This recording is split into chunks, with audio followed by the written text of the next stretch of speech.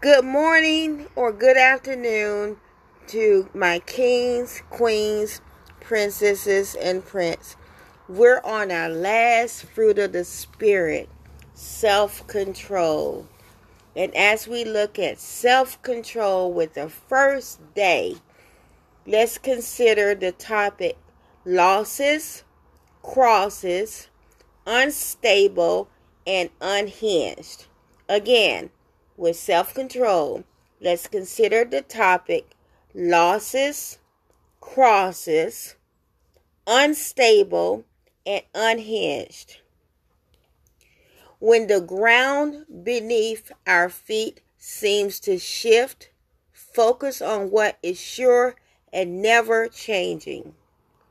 In Psalms 34, which is our focus scripture, chapter 34, verse 18, it says, "The Lord is near to the brokenhearted and saves the crushed in spirit." We're in shock after a loss or a death. You're confused, we're empty inside, we're scared, and we often feel alone. We feel like we're the only one that has suffered this because it often feels that way. Maybe we're struggling to just trust God with our future. We don't know what's going on, or we're struggling to get through the day or the next minute or the next hour. Whether we are and whatever we're going through, we have to know that God's eyes are on us. No matter how alone and lost we feel, remember that we are not alone. We won't always feel this way. Our heart will never be the same, but it will heal. If we keep trusting God through this, our spirit will become softer and gentler, more compassionate and loving. We will experience the peace and joy that surpasses all understanding. In the meantime, we need something to hold on to. While none of us can control the shifts that are taking place around us or under our feet, we can find a sense of equilibrium and stability by training our mind and our heart on what is real, what is solid, unwavering, and enduring. In times of change and uncertainty, it helps to focus and meditate on things that are sure and never ever changing. After all, most of the time, our greatest need isn't for external circumstances to change, but to point our own attitudes and our own actions in the proper direction. Let Psalm 23 verse 4 become our best friend. Your pain and your grief, my pain and my grief, others' pain and grief. God can handle all of this, known and unknown. Don't let our pain and our grief make us to hate and become bitter. Jesus says that we will have trials and tribulation, but He has overcome the world. Actually, Scripture says in John chapter 16, verse 33, "I have said these things to you, that in me you may have peace. In the world you will have tribulation, but take heart, I have overcome the world." Furthermore, 1 Peter 5 verse 10 says, "But the God of all grace, who have called us into His eternal glory by Christ Jesus, after that ye shall suffer a little while, make you perfect, establish, strength, settle you." When you are ready, some people believe that once you become a Christian, all of your problems will go away, and that's not the case. However, believing in Jesus doesn't mean your woes will disappear.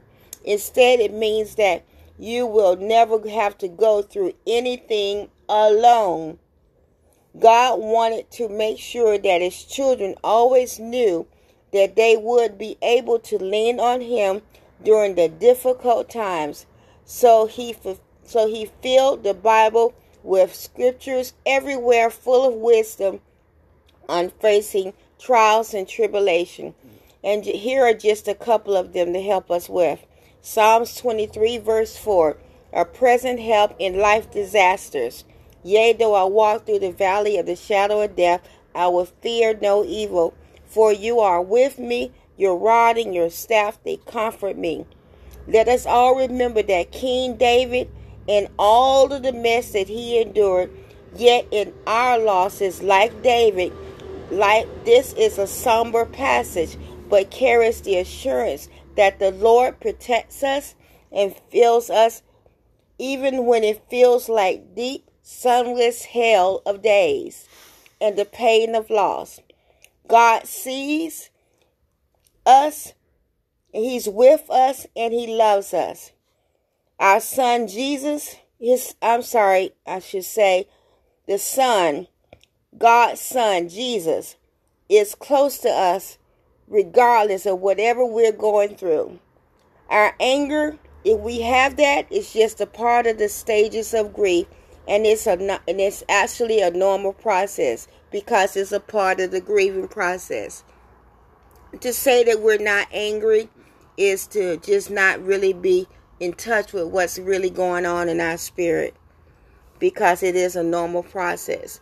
There's no timing and there's no measurement on our grief, and they can change from day to day and hour to hour, minute to minute. If we need help, it is okay to go to professional help, as well as the biggest help you can get is to go to the counselor, which is Jesus Christ.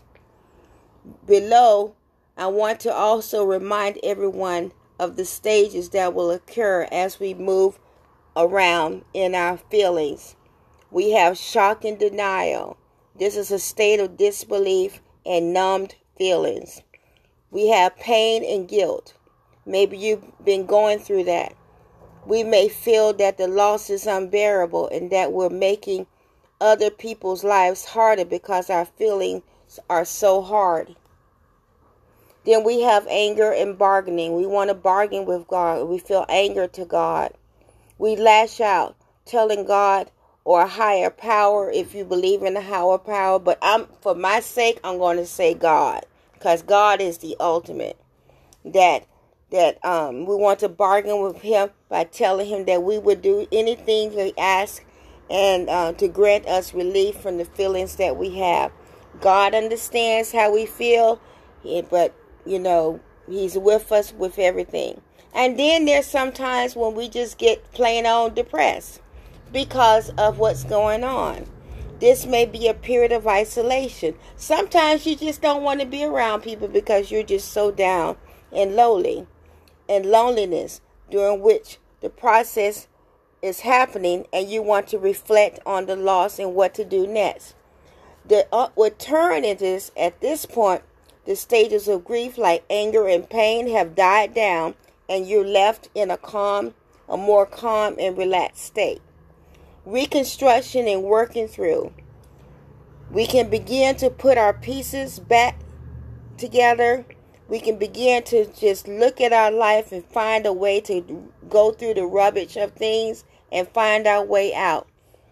God gives us many of scriptures to help us with the reconstruction periods of our life. And also we have acceptance and hope. Life has so many things going on, but it's a gradual acceptance of the new way of life and a feeling of possibility in the future. And that is God giving us a way to rise up, being the footprints in the sand, and helping us during the heavy pieces of our life. I want to say condolences to anyone that's reading or hearing this message today. And God is able to help you. He's with you. And may he give you peace and restore you. Also remember this. Because if you confess with your mouth that Jesus is Lord and believe in your heart that God raised him from the dead, you will be saved. So no matter how far down in the rubble you go, whatever the losses are, whatever the tragedies are, God has you. And you are never, ever alone. Have a blessed and beautiful day. Happy first day of this last fruit of the Spirit. Self-control. Selah.